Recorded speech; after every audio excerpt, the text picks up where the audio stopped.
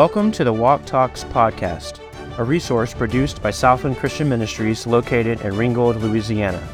Our purpose is to provide you with daily devotions so that you can faithfully grow in your relationship with Christ each and every day.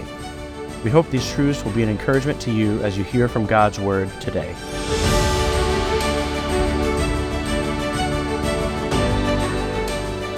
Welcome to the Walk Talks podcast. My name is Dave. I look forward to sharing with you a little bit from 1 Thessalonians chapter 5.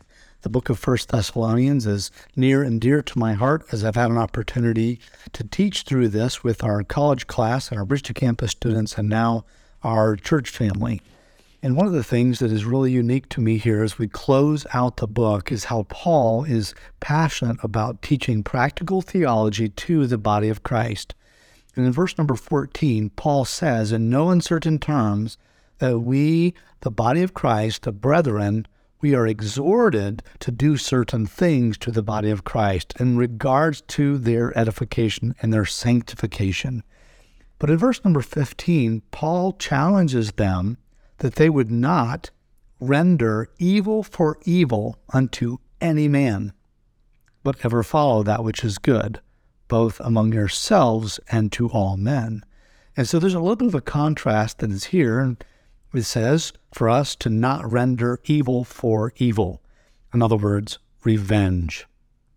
I know many times when things happen to us that are negative or bad, our response is so telling of our soul. We can get angry sometimes. We can get bitter. Many times, though, our reaction would be to get even, to render evil for evil. And of course, it was Christ who taught in the Sermon on the Mount that how it has been said that we were supposed to render an eye for an eye or a tooth for a tooth. In other words, the punishment fits the crime, and it is up to us to enact that punishment. Now, with my children, many times if there's a squabble, it is due to one child rendering evil for evil. And it may take a few conversations for us to find out who started or instigated the wrongdoing. But God's people's responses must be different from that of lost people or from that of our based nature, which is to render evil for evil, to give back evil for what was rendered to me. We feel this urge rise up within us when people unjustly do things to us. And I'm not discounting the injustice that you may have received. But what we are challenged is that God is our revenger. He is the avenger of such.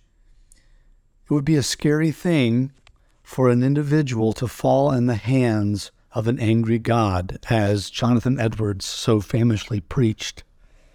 But one of the marks of the benefits and the blessings of our God being our avenger is that we do not have to worry about injustices. One of the exclusions that we find in verse 15 is that any man, there is no justification for this in our lives. The challenge is not here for us in regards to people doing good things to us, but truly those that do evil to us. The challenge for us then would be to glory in forgiveness. Glory in forgiveness. See to it that you and I, when opportunity arises, when evil is done unto us, that we would not take it upon ourselves to execute vengeance. Rather, the challenge is that we would ever, always follow that which is good among ourselves. In other words, to exercise opportunities of displaying goodness and kindness to all men. You will not go far in life without experiencing evil being done to you, whether purposeful or by accident. It's inevitable. It may happen today. The challenge for you and I would be that we would not render evil back, not take it upon ourselves to administer vengeance, but rather that we would do good in those circumstances. Do good always. And it says to do good to all men.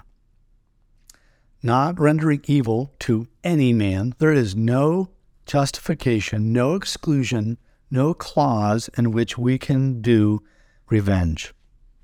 And this goes along with what we had looked at in the previous verse, where we were challenged to be patient towards all men, to be patient always.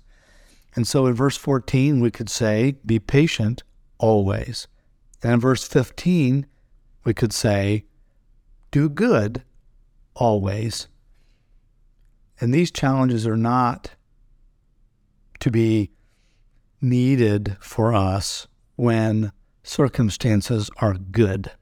You see, the response to good things is usually great patience and great kindness. These challenges are given to us in times when really, truly bad things do happen to us from another believer or another person. The challenge would be for us to do good, always. So that's my challenge for you, as well as my challenge for myself from Paul, that we would do good always.